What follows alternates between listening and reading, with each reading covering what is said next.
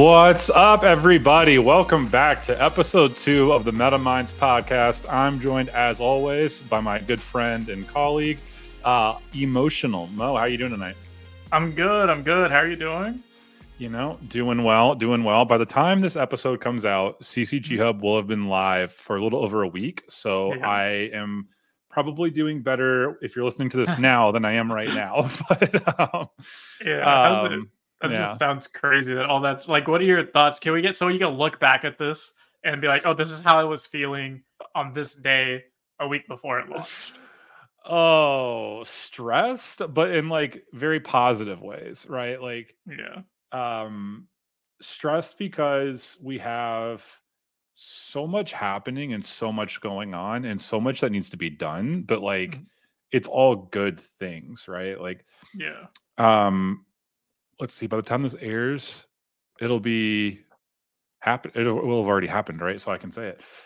So it's, we have a huge creator event coming up. Like we have a content creator tournament to kind of celebrate the launch of the website.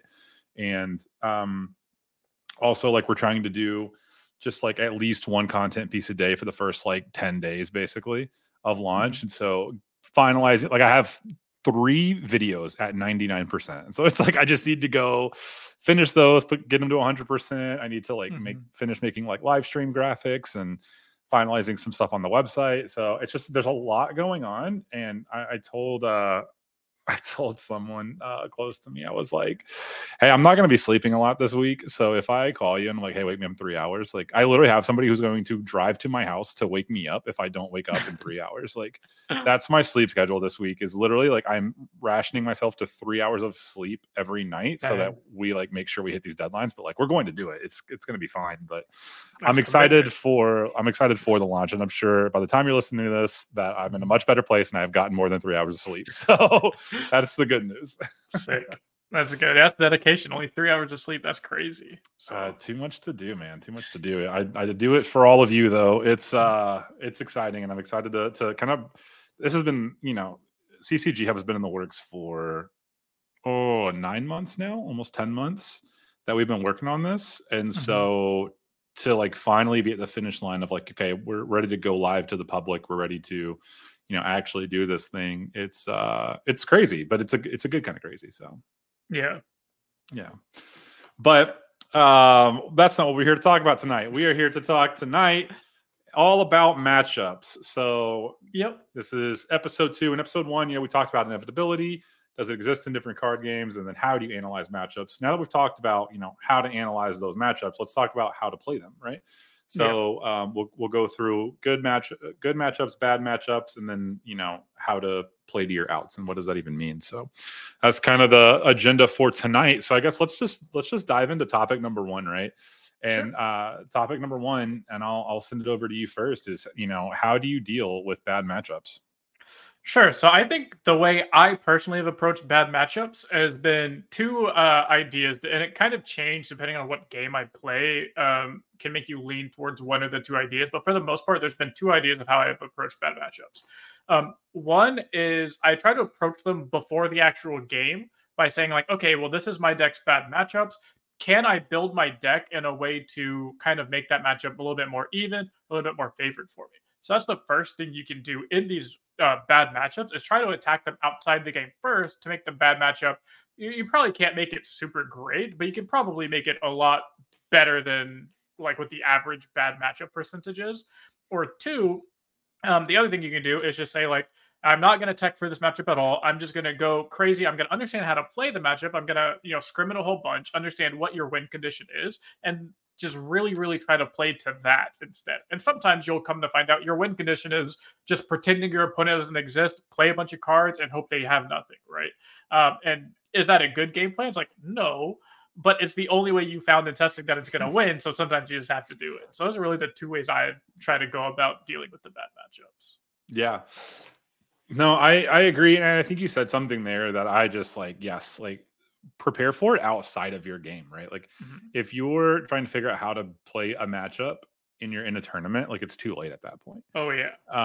You have to attack it like, okay, where is it weak? How and where does my deck shine against it, right? Like it's a card game. So yes, you're going to win against that deck. If they draw poorly, if they, just don't draw what they need and they fumble themselves, like as long as you don't, then you're going to be fine. But it's exactly that, right? Like how does your deck win and how do you get there? I think back to like when I was playing Magic very heavily, I would scrim against decks that I did really like. I had a bad matchup. I would scrim it more than anything else because like my good matchups, they're good. I don't really need to know how to beat them harder, right? I'm already going to beat them if I play well.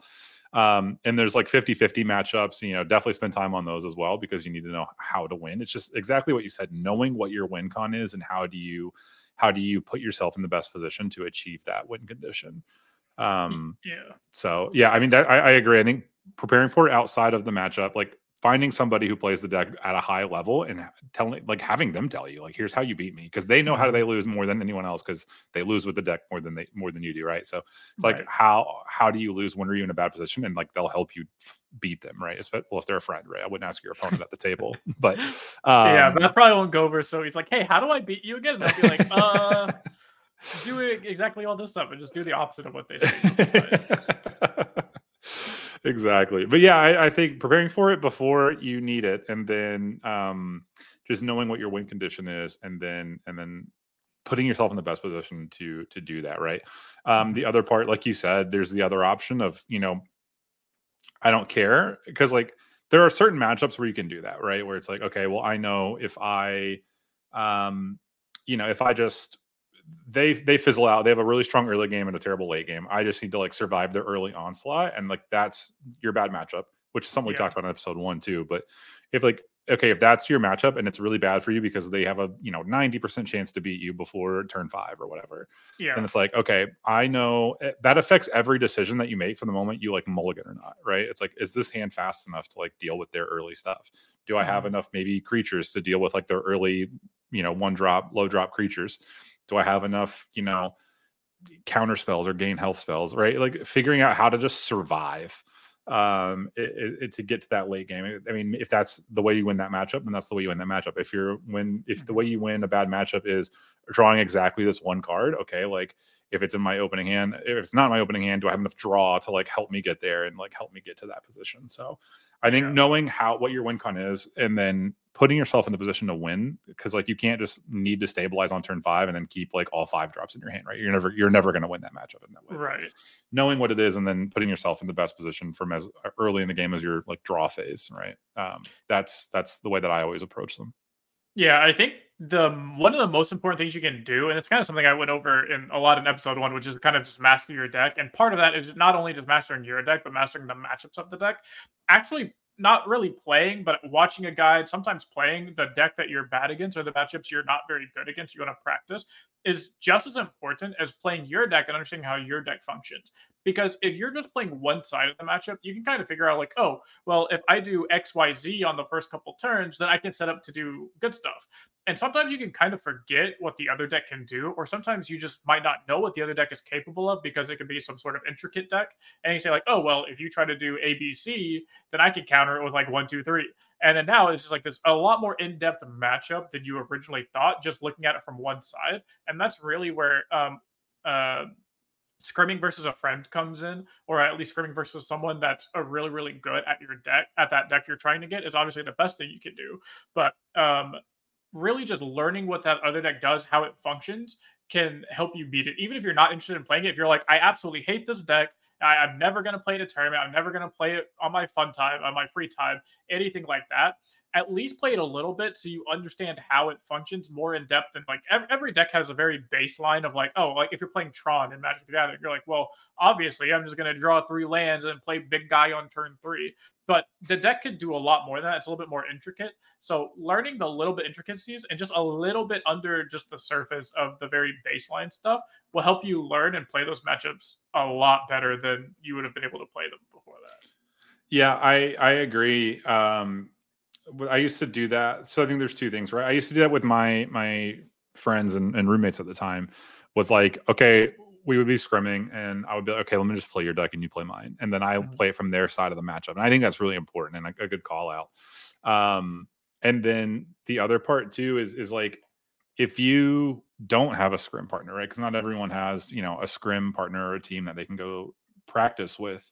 The way that, because I think back to like I just got done playing like Hearthstone all the way to Legend for the first time, and I had a really bad matchup in that in that game, right? Like I was playing a Hound Hunter, and I had a terrible matchup against like this Death Knight deck, and it was actually my game to get into Legend, which is really funny. But I came across this Death Knight, and I was like, oh my god, it's such a bad matchup for me. Like this is not going to be great. But I had learned how to play the matchup, and I didn't scrim anybody. I just like every time I beat the deck, I figured out why it worked that time, and it didn't work. Like, okay, sometimes it's going to be, well, they just had really bad draws and like their hand was terrible. And it's like, okay, well, I can't really learn much from that. That's just going to happen. Yeah. It's a card game.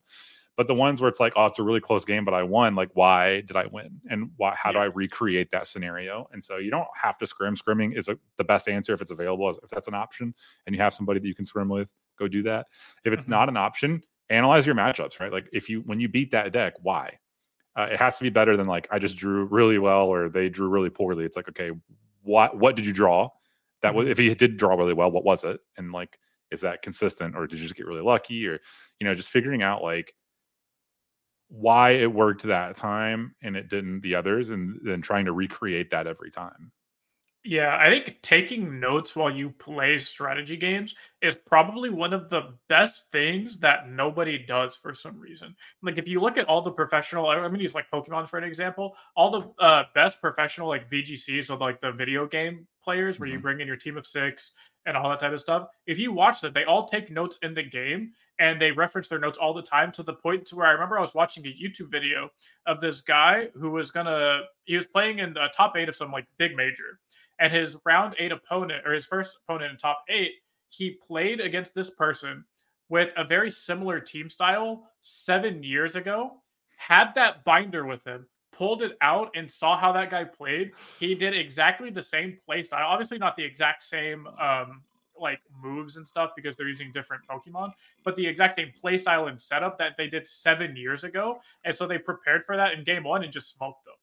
And they're just like, this is like an insane example of just showing you how taking notes, obviously something like that's probably not really likely to happen again, but just having the idea of, oh, I'm going to take notes, like you said, of why did this work in the matchup? Well, turn 1, I did this. Turn 2, I did this. I remember I learned Magic from a lot of boomers, some people that are really old. They were like in their 30s and shit. And I know. When we first started playing, we would like scrim. And they would do that. That was the first time I ever saw someone take notes. He goes like, turn 1 played this card, turn 2 played this card. And I was like, what are you doing? He's like, well, I want to know what happened, so that way, whatever the outcome is, I can look back and see like why that happened, like what shifted. Nowadays, we don't have to write everything down in actual pencil and paper. You have notepads. I have files and files on my computer of notepads. I just have like a document just for taking notes during tournament games and scrim games, so that way I can understand what happened. And the last time I checked, that thing was at like 37 pages long or something. Yeah. And this is 11-point font, like single spaced. It is very hard on the eyes, and it's I think it was like 30 something pages long. I don't remember now. And it's taking notes and understanding how things go. It's a lot more than just jamming games. The more work you put outside of just the very simple I jam game for 10 hours straight, the better you'll do in scenarios like this. Oh my gosh, 100%. Because like even small stuff, like it's not only like, yeah, writing it down commits it to memory and like makes it a little bit better, but like you mentioned, just referencing it and saving your brain power, like that was my big thing. Was every time I played Magic, I always had a sideboard guide in my, that's exactly what I was just thinking about when you said that. Because it's like, yes, if I sat here and thought about it, would I know exactly what cards to take in and out versus every matchup? Yes, but like, if I'm playing in a long tournament day, right? Like if I'm playing 7 or 8 rounds of Magic and it's 2 to 3 games every time, I'm playing a lot of like really competitive, high intense Magic. And the more brain power I can save and just use on the games themselves, the better. And so I didn't want to think about my sideboard during the tournament. So I just had my sideboard guides. I'd pull it out and say, okay, these 5 cards in, these 5 cards out, boom, easy. I don't have to think about it. Yeah. And then it's the same thing with those matchups where it's like, if you're in a really diverse meta and there's like 10 meta decks, do you really want to have to like commit to memory all 10 of those decks and how to play it? Like write it down, just write it down, right? Reference it in between rounds or before rounds. Like, if you know what your opponent is playing, it's like, cool, let me reference my notepad before this match real quick. And I love that story about 7 years later, just like, I still have the it was notes on you. absurd. When I heard that, I was like, that's actually absurd. And of course, like, it wasn't the exact same, we'll call it like a deck. It wasn't the exact same team of Pokemon, the exact same deck, but it revolved around the same, like, type of deck. So it'd be like saying, oh, they're playing like a burn deck. Well, playing a burn deck in 1995 and playing a burn deck in 2023, like, you're doing the same thing. You're just playing different cards, right? Like, you're just trying to hit face with lightning bolts and then play like a couple of creatures that have value. So you can still have the exact same play style 7 years later if you don't adapt and do things like that. And that was just like a crazy story to hear. And yeah, notes, doing things outside of the games, like you said, to help you in between it, to save brain power, is so big. Because like right now, let's think about tonight. By the time this comes, I'm actually flying out to Sacramento later this weekend to go play in a Pokemon major. And so, like, I'm not doing anything tonight. I'm not using all my brain power doing anything. So what can I be doing? Writing down matchup guides, saying like, okay, this matchup is really bad for me. Playing against Mewtwo is really bad. How do I play this matchup? What are the best cards I can try and find? If they do X, how do I counter it? Stuff like that. Because what have I done today? Nothing really. What am I doing for the next 4 hours? Nothing. But what am I going to be doing this weekend? Like, I don't want to be sitting there after I get off a plane, after I check in, after I get an Uber, on my way to the airport, all this jet lagged for hours, time zones, and being like, okay, let's figure out how to use this matchup. And it's like, I don't want to be doing it on that day. I want that day to be as stress-free and use all my brain power in the actual games and long rounds themselves. So do all the work outside of the tournament to help your actual tournament performance day. 100%, right? I don't even love to scrim night before a tournament. Like, I don't even play. I don't even play the game like 1 to 2 days before the tournament. I just straight up don't play. My tournament prep, when I was playing Magic, it was different than like playing on CCGs. But I remember like my tournament prep for Magic every night before, like I'd get off the plane, I'd get to the hotel, and I would just re-sleeve my deck. Like I had fresh sleeves for every tournament. And it was like kind of my tournament prep ritual was just like re-sleeving my deck, because I don't have to use any brain power to just like slide cards in and out of plastic. Like, that's easy. But it's still like, I don't know, it was like a good luck thing for me. And so that was my pre-tournament ritual. But I didn't want to scrim. I didn't want to like, write matchup guides. And so I made sure all that pre-work was done, before I even got on the plane. And that's a really good call out, because we should probably do an episode. We'll save this for a later episode. I was actually gonna do an article on something like this, like preparing for major events. So it might be out by now, or we'll see. But I'm trying to do an article. I'm getting one prepared for it. So we'll see if that is out by now or not. Yeah. Well, yeah. Once you get that released too, yeah. Once you get that released, we can do an episode on it as well, because I'm sure that you and I had and have different tournament prep rituals, but like the same reasoning probably. Yeah, when I won the LOR major, when I won that seasonal, that entire like week leading up to the tournament, I didn't play a single game of LOR. I only played, I love fighting games. It's like my second favorite thing right outside of card games. And this stupid fighting game came out called Nickelodeon All-Star Brawls, which is just like a Super Smash Brothers, but baby mode, and has Nickelodeon characters.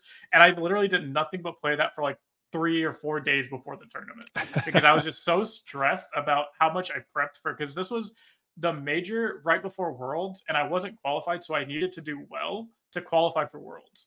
And I was already so stressed out that I was like, I'm just done looking at LOR cards. I don't want to think about it. I don't want to do anything else. I'm just going to play something not named LOR. I'll play this baby fighting game. And it ended up doing a lot of work, because I was so stress relieved after the first round of my tournament that I just ended up doing well. Yeah, I think a small break before the tournament is really good as well. Like, I mean, taking 4 days off, probably not recommended for everybody, but I'm not saying take the week before a tournament off and don't do anything. But I do think like a day before, 2 days before, like set it down, make sure that you get all your pre-work done before then, right? Like, know your matchups, know your deck. Don't lock your deck in the night before. I'm guilty of that a couple times. Don't switch decks. Yeah, that's why my trick is I take only one deck with me to events. So when I'm packing my bag, I pack everything. Like if it's something I'm flying to, I'll pack everything, and I'll make sure to only pack one deck and then like a trade binder. So your trade binder is not going to have enough cards for you to switch decks, So that when I get there, I don't have this like day before, sometimes 2 days before Crisis of, oh, I'm going to switch my deck last minute. I hear about all these matchups that are going to happen because it's like, I don't have them. And unless I want to drop a bunch of money on cards that I already have back at home, I'm just going to stay with this one deck, and just write it out for the weekend. Yeah, I could not agree more. I'm guilty of this. I've switched decks night before and been like super pissed at myself. It's like, man, if I was running the other deck, I probably would have had a much better day. But don't learn from me. Don't be me. But we made mistakes for 10 years, so you don't have to. That's the slogan of this podcast. Don't let the meta talk get to your head. Like, oh, the tournament meta is going to be this. It's like, dude, nobody knows. Nobody has a crystal ball. Nobody knows what the meta is going to be. I mean, you can have a good guess, but like, you don't know. And also, like, your matchups are random. Like you're gonna play in this room full of 500, 700, 1,000 people. Like even if the field is 20% of one deck, round one you're gonna hit this guy that just happens to live in the city of the tournament is held in, and they've probably never played a tournament before. They're bringing jank deck number 74 and just to have a fun time. Like yep, no, 100%.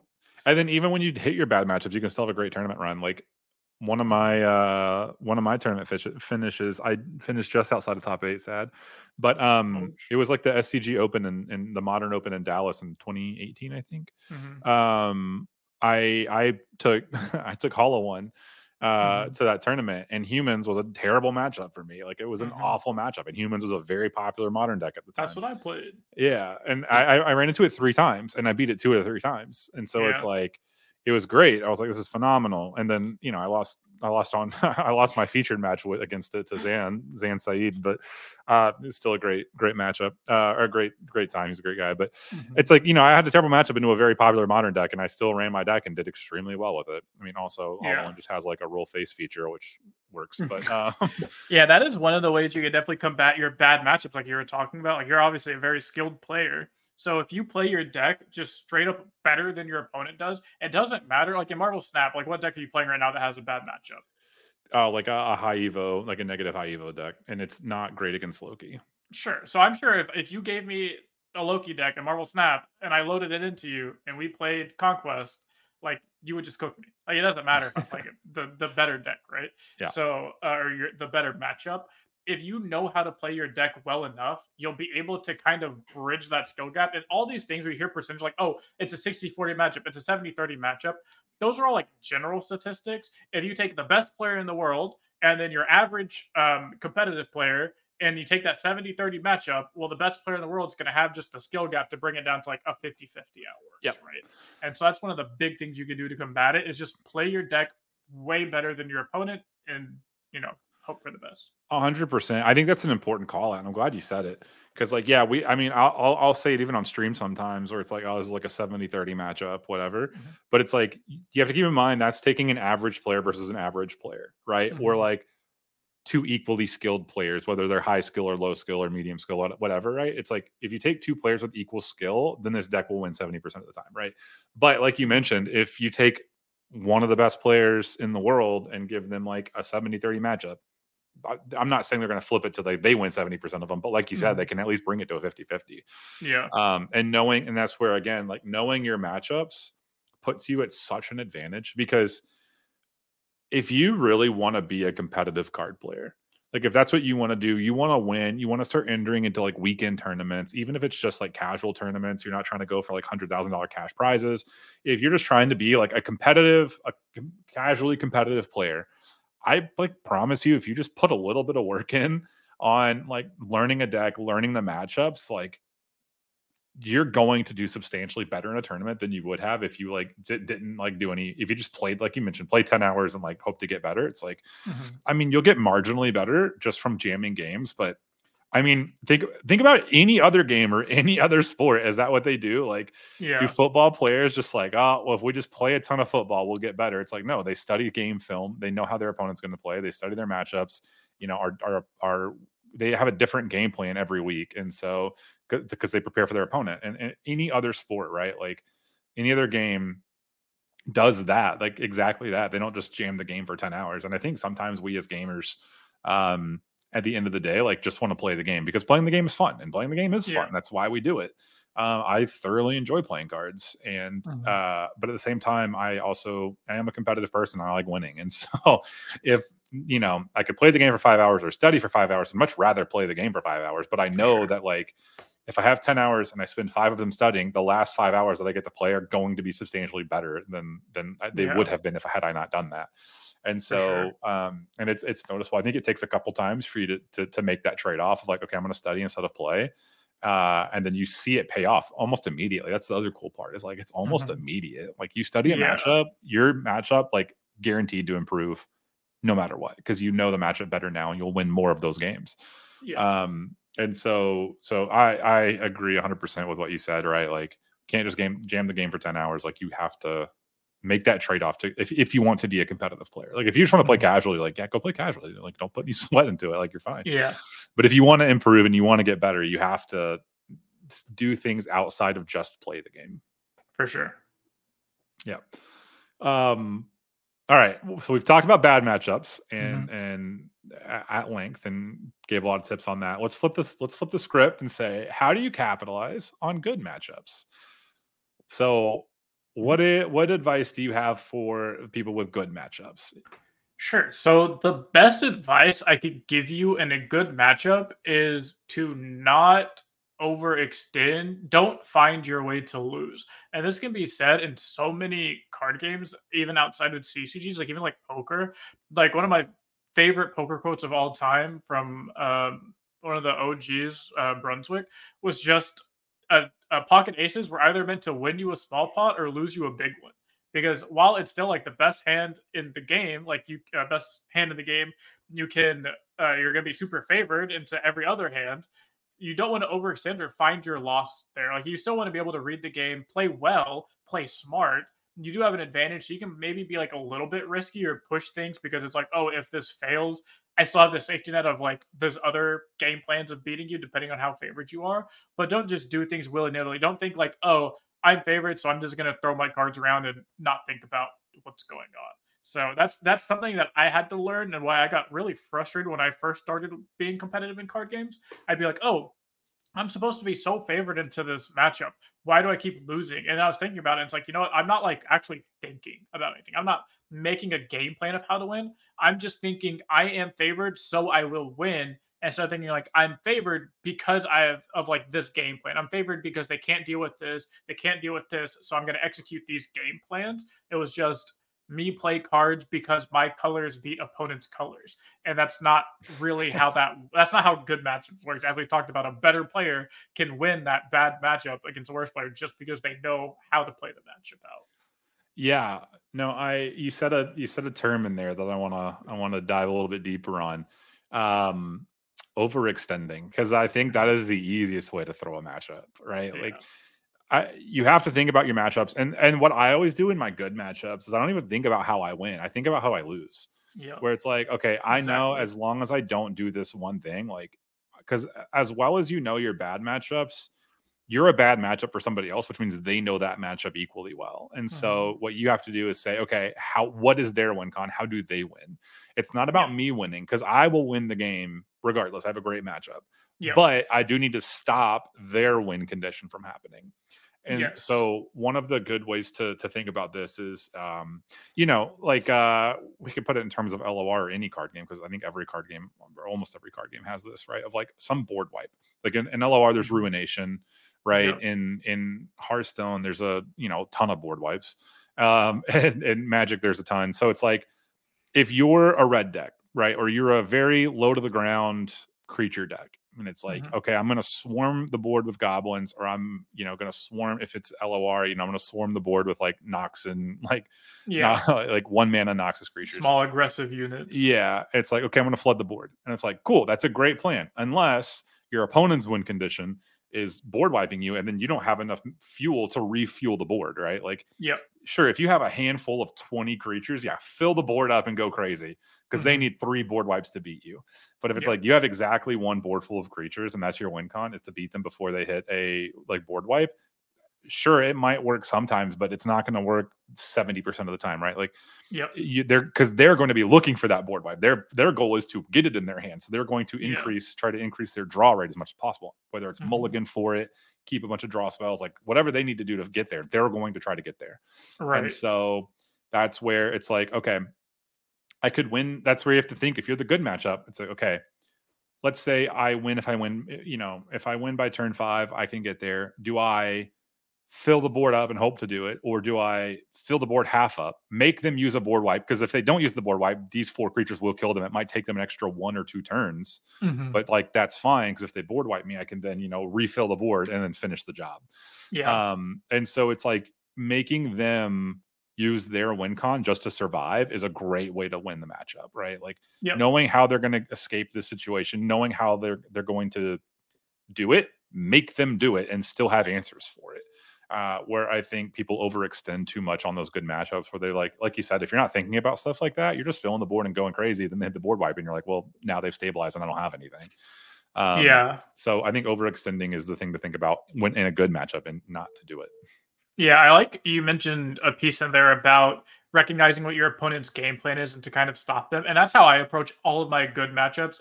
In Pokemon, I'm playing a very polarizing deck right now, where I'm basically really favored into about 70% of the field, but then I'm just extremely unfavored into 30% of the field.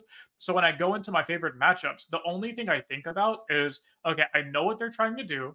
So how do I not let that happen? And sometimes you have to take unorthodox ways. So for example, in Pokemon, you win by knocking out all of your opponent's Pokemon, or knocking out enough to collect 6 prize cards. So most of the time, if they put a Pokemon in the active and you're like, oh, I can kill it immediately, people do that because you're like, oh, me kill Pokemon, me get prize card, I'm one step closer to winning. Well, sometimes killing that Pokemon will let them put something else up front and start to use its ability. And maybe that ability gets them what they need. Maybe it draws them the cards. Maybe it does, some crazy whatever. So sometimes you want to do things that are kind of unorthodox. So you're not just letting your opponent get their win con out for free. You're not just letting them play their game. Because even though that's a really good matchup for me, if I let my opponent play their game, 80-20, you're still losing 20% of the time. 20% of the time, they high roll you, right? So 20% of the time, they're like, oh, I drew exactly what I needed. Now you lost because you gave me that extra card draw. You gave me that extra ability usage, or, whatever it was. And then so now I found a way to lose the game, whereas I could have just played it a little bit slower, played it a little bit smarter, and then all of a sudden, my opponent can't do what they're trying to do. They have to use twice as many resources to do what they want to do. And there's just no shot that they can blow me out by the time I be able to like cobble off and do whatever it is I'm trying to do. Yeah, no, 100%. And again, like, I think it's counterintuitive in your good matchups because you're not thinking about how do I win, because it's obvious, right? Like it's literally just thinking, how do I lose this? And then figuring out how to prevent that loss from happening. Right. And I do think it's important to scrim against your good matchups against really skilled players, right? Yes. Like I wouldn't recommend scrimming a good matchup against like the same level or like worse players. I do think finding somebody very skilled in a good matchup for you, or it's a bad matchup for them, which is also great because they're going to want to scrim their bad matchups. Right. It's like knowing that like they're going to find the ways to beat you, and so that's going to help you prepare for it. And so yeah, I think just no matter what their win con is, whether it's, a new Pokemon coming on using their ability, it's like, okay, well, as long as that Pokemon's not out, like we're fine. So I'm going to make that as hard for them as possible. Or it's a board wipe and it's like, I'm not going to fill the board up. Or if it's, they're going to burn me, I need to like, make sure that I have whatever I need to gain life or whatever it is, right? Like whatever that win con is, make it as hard, either make it hard for your opponent to get there or make them have multiple of them. Is the other part of it too, right? Like, okay, they can, like I said with like if they, board wipe, okay, well, do you have a second one? Cause I can refill the board. Or, if it's, gaining life, cool. Do you have another one? Cause I'm going to make sure that you need that other one. Yeah. I feel like making sure that they don't get their game plan going is probably one of the most important things. Even in Marvel Snap, I know there's a lot of things you can do back and forth. And so like if my game plan is Galactus, where it's like, okay, I'm going to keep this spot open so I can Galactus and do stuff. If you have a way to pull, a character onto that spot or do something to where it stops their Galactus before it goes off, whether that's something like a Cosmo or, whatever that could stop them, then you're not just letting them do what they want to do, and then all of a sudden their whole game plan is just absolutely destroyed. And that's all you need to do. Like everything else you do, you're already favored, so you're gonna win. As long as you stop this one thing and stop their game plan one time or one step in their game plan, sometimes that's all it takes for you to just go, okay, I was winning, I stopped the one scary thing, now the game's just a blowout. And that's a lot of the times how good matchups are supposed to go when you're the better player piloting it. Is there's usually one scare moment, sometimes two, but usually like very few scare moments. But you know how to identify when that's about to happen, identify when it's starting to come up, and then create a plan and form an action to prevent that scary thing from being scary in the long run. And then you can just run away with it from being a good matchup after that. Yeah, 100%. And I love that you said that, because especially in Marvel Snap, right? I mean, that's the game that I've been playing the most recently, and Galactus is a great example. So I'm glad you said it. It's also very easy, like to not think about what your opponent's doing and why they're doing it, but it's honestly some of the most important questions that you like should be asking at every turn of the game. Is like, why did my opponent do that? What is most likely? Are they doing this because they have this, or like are they leaving this location empty because they're likely a Galactus deck? Okay, answer is yes. Okay, how do I prevent that? Right, I'm going to put more than 7 power here, or another one of their creatures here. I'll move it. Like, what answers do I have to answer that? If the answer is none, then then it's probably not a good matchup for you. But if it's a good matchup, then it's like you probably have answers for it. Yeah. And there's a ton of answers for Galactus. So it's understanding, like, why is my opponent doing what they're doing? Why are they doing? And even now, like, as a skilled player, it's like the games that I lose the most are the ones where I'm not thinking about what my opponent's doing. That's what causes me to lose most of my games, right? Like, yeah, sometimes I'll lose like really close games where it's like I thought about it and I misplayed, or that still happens. But when I think about like the majority of my losses, I would think, and I'm like, oh, I forgot about this one card. I didn't think about it, and I would have thought about it if I'd just asked myself, why did they do that? Because it's very clear, like, if they're trying to set this up, this is why they're doing it. But like figuring out why your opponent is doing what they're doing and being one step ahead of them is like just the best thing you can do in any matchup. I don't care if it's a good matchup or bad matchup or a coin toss. Like, if you can just be asking yourself every turn of the game, why are they doing what they're doing? Then that is going to put you in the best possible position to win every game. Yeah, for sure. And there's a lot of things you can do with that. Like, one of the things where you're like, oh, why did they do this? That could lead into a whole separate line of skill tree of like, oh, hand reading is now into effect, because you can go like, oh, why did they do this? They probably are setting up for this. So they either have it in their hand or they have nothing and they're hoping to draw it. And so you can start setting up for like, okay, well, if they have this in their hand, then they probably don't have this in their hand. Or it's like, oh, if they played card A, then they don't have card B because it messes it up and stuff like that. So there's a lot of ways that you can use that to then lead into future turns and then start saying like, okay, well, now I know for sure what your game plan is, or you kind of showed me what your game plan is going to be. A big game that uses is going to be chess, where your opponent moves, something, any piece, and you go like, okay, well, now I know you're going to try and do like the London opening. So I know how to play against the London. Like only the London opens with these two moves. I'm going to start countering it with, however play style you want to do that with.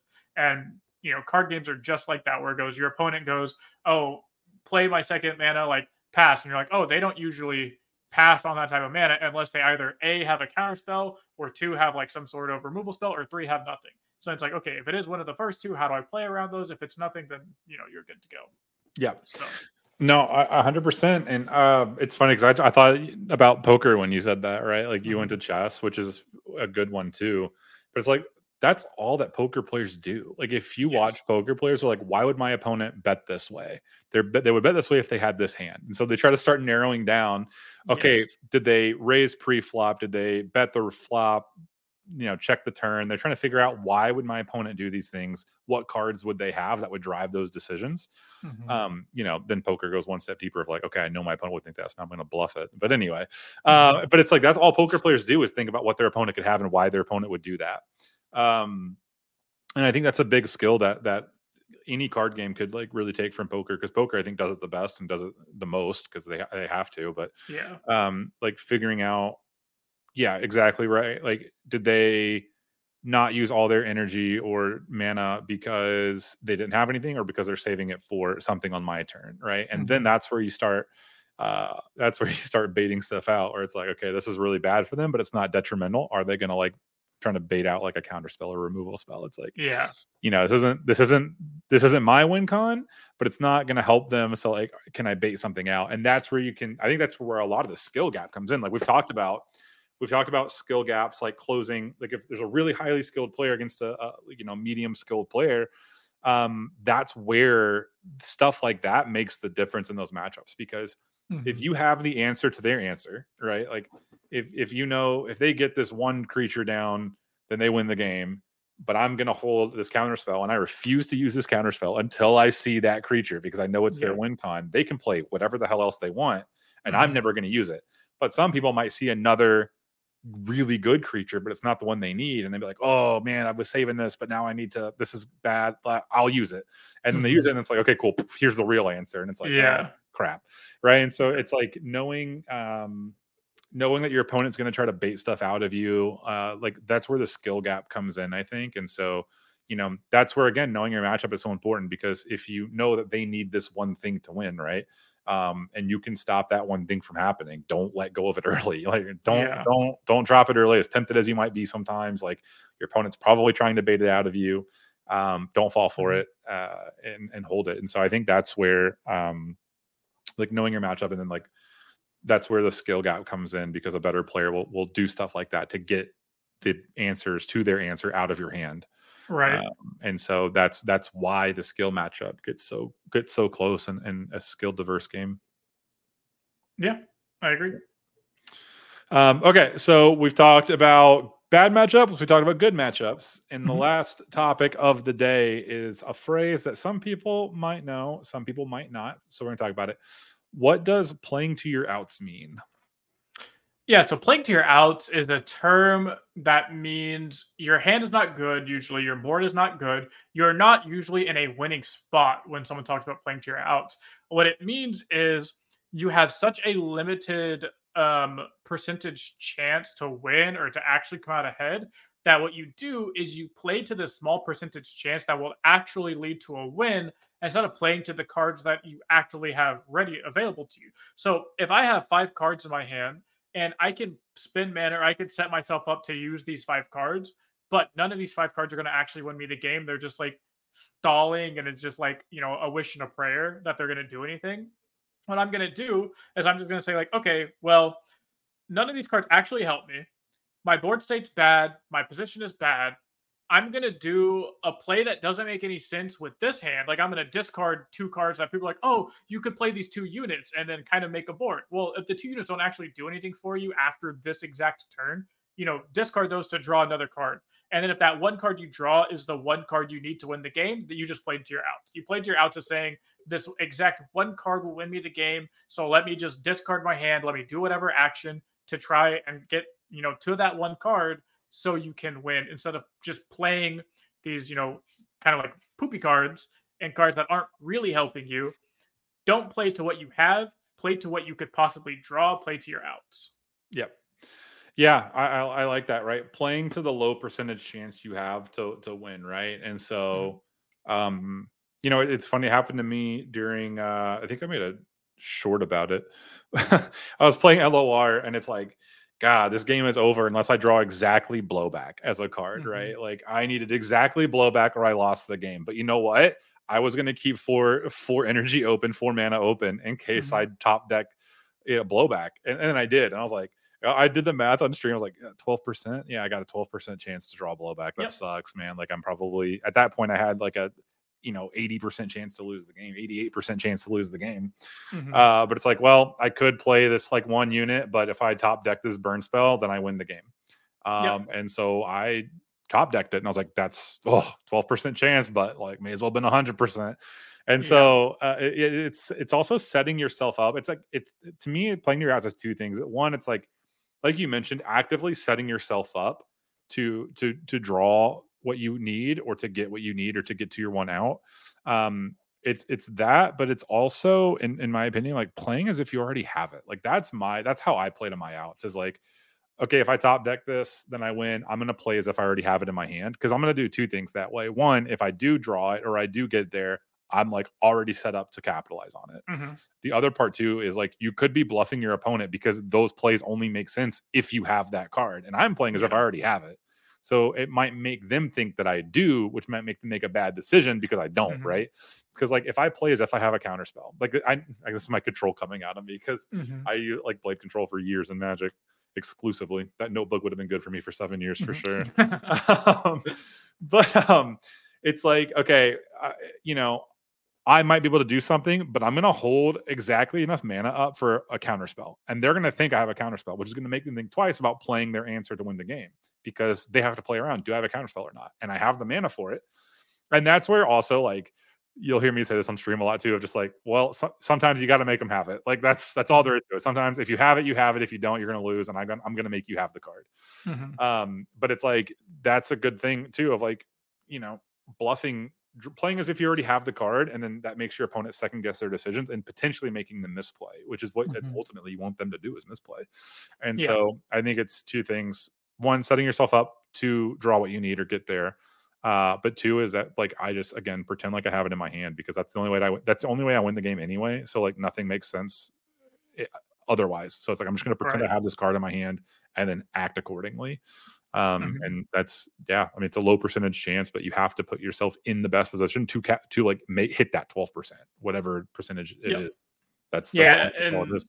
Yeah, and playing to your outs is definitely something that will take your win rate just up enough percentiles to just kind of get there, you know? Like there's a lot of times where you'll see a player that is going to lose, you know, they'll lose this game 90% of the time. But what most players will do in that spot is just, you know, you're like, oh, I'm going to lose. I'll play like your blowback, you know, example. Like I'll play the unit to try and get a blocker down and just hope they have nothing. And this one blocker can save me a turn or something. And what the difference is what you did, which is say like this one unit is not going to get me there 88% of the time. So I'd rather just take my 12% chance to draw the card I need to win the game. And what you did is the difference is you won the game. Imagine that's a tournament game that literally can take you into day 2, take you into a top cut. Like that's the small differences between like the really good players and the average players, the like below average players, is just finding the small chances to win and just winning that many more times, especially when you're playing these long 15 round majors. Like day one is 9 rounds, best of 3. So you're playing up to, you know, 18 to 27 games. If you could randomly squeak out one game there, one round, that could be the difference between you walking away day 1 and not making day 2, or you winning hundreds of thousands of dollars in that day 2 to the top cut. And think back to like, wow, because I remember when I won my major, I was like, man, I wouldn't be here if I didn't like do exactly this play and get exactly like, you know, lucky or play to my outs like this one round. Like this one round, I got there on game 3 to get me into day 2. And because of that, I'm able to be all the way up here now like a champion and stuff like that. And so it really comes down to just these very small percentage plays, constantly the fundamentals, the playing to your out fundamentals, just all these things.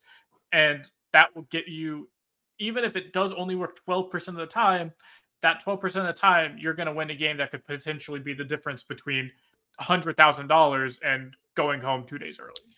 Yeah. And I love that because you also have to think about, for me, it's like, or for any player that plays to their outs, it's like, I am going to win 100% of that 12% because I'm playing to that 12%, right? I know what my out is. I'm going to play to it. So like, I'm going to win all 12% of those. So like, it is just like a straight up 12%, you know, increase to my win rate. Whereas sometimes if you're not purposely playing towards it, you still might get there. Like maybe you didn't have anything and you like top decked it and it's like, oh, and you feel really lucky. And it's like, okay, maybe you are really lucky. But like if you play you might win 50% of that 12%. So now you're like, cool, you'll win 6% of those. But if you purposefully play to your outs and figure out what they are and then set yourself up to do it, you'll hit 100% of that 12% or whatever percentage it is, right? Like for you, it's like you're going to capitalize on 100% of those, and that is going to increase your win rate, like you said, enough. You just reminded me of a Daniel Negreanu quote, my favorite poker player. But he has a quote, and it's great. He's like, every poker player's tournament at one point in the tournament is a coin toss 50-50. Like every time your tournament comes down to a coin toss. Just one though. And then after that one coin toss, you're either like set or not. And so I think similarly, exactly like you said, right? Like I remember those tournaments that I had like really, really great finishes in. And it's like, yeah, I had matchups where it's like, oh man, I got really lucky, or like, I got my 20% chance to win. And like that is what's going to make the difference. Because if you really think about a tournament, it's like, sure, you have to play 8 rounds. How many of those are going to be your bad matchup? Maybe 2 of them, maybe, if it's a popular bad matchup. Maybe 2 of them are going to be against your bad matchup. And then of those 2, if you get one of them, like you play to your outs and win one of those 2, like you potentially could only lose 1 round that day. And losing 1 round versus losing 2 in a big tournament is a huge difference. Like, massive. Yeah, and like you said, like that quote of, oh, everyone has a 50-50, and then after that coin flip, you're set. Like you're either winning or you're losing depending on how you played that 50-50. And I never thought of it that way, but that's how I feel in tournaments. So like the tournament I won, in top 8, my matchup was like really bad across the board. All 3 of my decks were like hard countered by these control decks, these removal decks. But I was able to like I outplayed my opponent, played better than them, and I won. As soon as I won that match, I was like, yeah, I'm winning the tournament. I was like, it's over. Like I won this really horrible match. I'm looking at the rest of the field. I was like, nothing's gonna stop me today after that thing. And sure ahead, I went off and won. And same thing happened. I 9-0'd to day 1, back-to-back 9-0s. And there was a point, I remember it was like round 4 or 5, like a middle-ish round. And it was, again, a really bad matchup against a really good player. I won it, and I was like, yeah, I'm going 9-0 today. I was like, I'm making day 2 for sure. Like after that, after starting 4-0 in that bad matchup, like that literally saved me going into day 2. I was like, this is done. Like it's a wrap up. We'll see you tomorrow for day 2. And it's really crazy how you can start to feel those moments where like you got away with one, or like, oh, I played well enough to catch this one win on accident, or catch this one win when most players wouldn't have. And that one win is the difference between a 7-2 scoreline making it to day 2, or a 6-3 scoreline and boohoo, you go home and can't do anything else for the weekend. Yep. No, 100%. It's those little percentage points, because I mean, yeah, you have to think about 12% doesn't sound like a lot, right? Or 20% doesn't sound like a lot. Like I always think of the inverse, where it's like, okay, I have an 88% chance to lose this game, or an 80% chance to lose this game. Yeah. But it's still like, that doesn't do me any good to dwell on that 80%. It's like, I'm just going to focus on the positive of like, okay, how do I capitalize on that 12%, that 20%, whatever it is? And when you put it in the scheme, like, the rule of large numbers is a law. And so, that's why, the rule of large numbers, for those who don't know, it's what casinos operate on.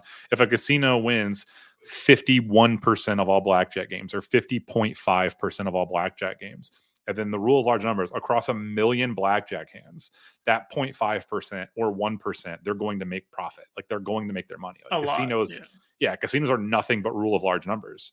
It doesn't matter if they lose 10 blackjack games in a row. Over the course of 1 million, they're going to win 100,000, 200,000 more than you.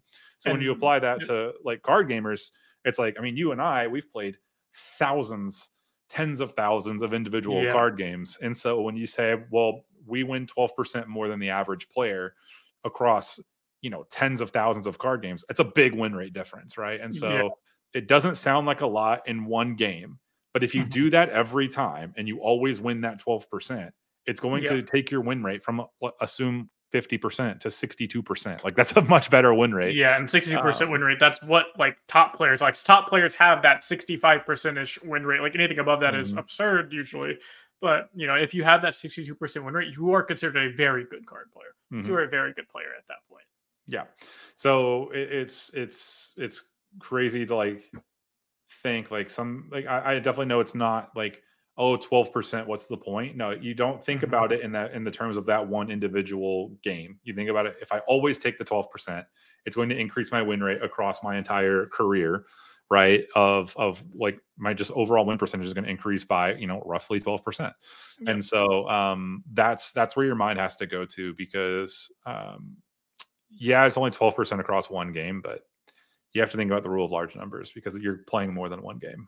Yeah, and that's how you get these like goats of card games. That's how you get the best players in each card game, where you always have the players that are like kind of average, or sometimes don't really know too much about card games, or aren't super competitive, but they like pretend to be, where they're like, oh, this like card games are just luck, like the best players cheat, or like the card games are just luck, like no one can actually be consistent. And it's like, well, I've topped every single tournament I've played in the last 6 months, and then like I've won this thing, and like this Magic player is like consistently top cut pro tours for the last 20 years. Like there has to be something they're doing. And it's like you mentioned, if we play to our 12% outs, we're going to go up to a 62% win rate to get. So we'll say the average, wannabe competitive player has like a 45 to 50% win rate. So we'll say the average competitive player is 50% win rate.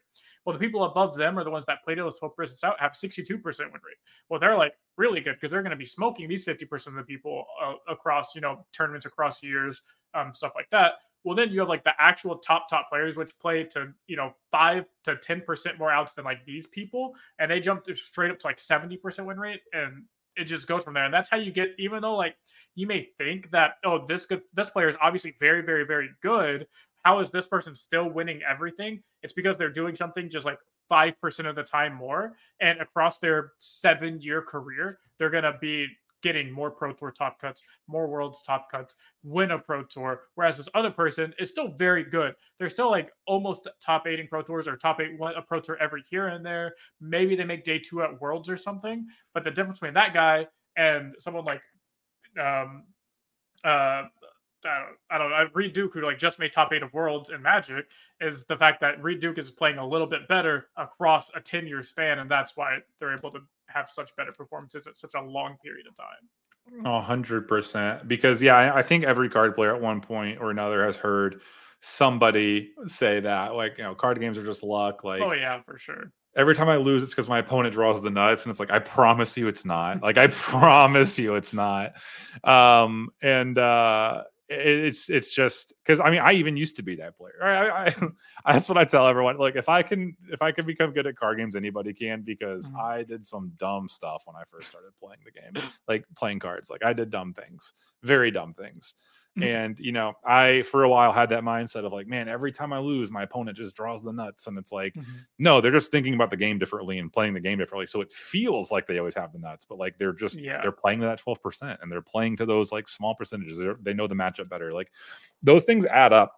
And again, like, increasing your win rate by 1% doesn't sound like a lot, but we're card players. Like, it's a lot. 1% is a lot. Yeah. And so it's just like, it's crazy. And so, I agree. You have to think about the career of the entire lifespan. And I promise you, the number one way to just get better in general is like understanding the top players are top players. The CCG Hub. That's the number one. CCGHub.gg/premium. That's the number one way to get better. But like, it's just stop thinking about like your opponent getting lucky. It's just changing the way that you think. That's all there is to it, right? Like, changing the way that you think about card games is the number one way to getting better. Yes.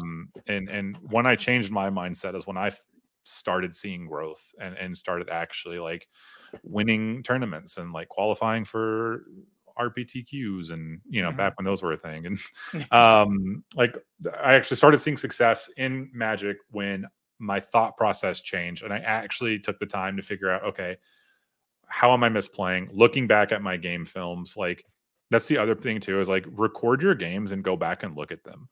Like, I used to do that for League of Legends when I wanted to get better at League, but now it's like, you can go back and look at your card games, and hindsight's always 2020. And so it's like, yeah, was this the best decision? Would I make this decision again? Or is there another decision I would have made at this point? And I guarantee you, the more like, when you first start out, there are going to be a ton of times when you say like, man, I probably would have made this decision looking back on it.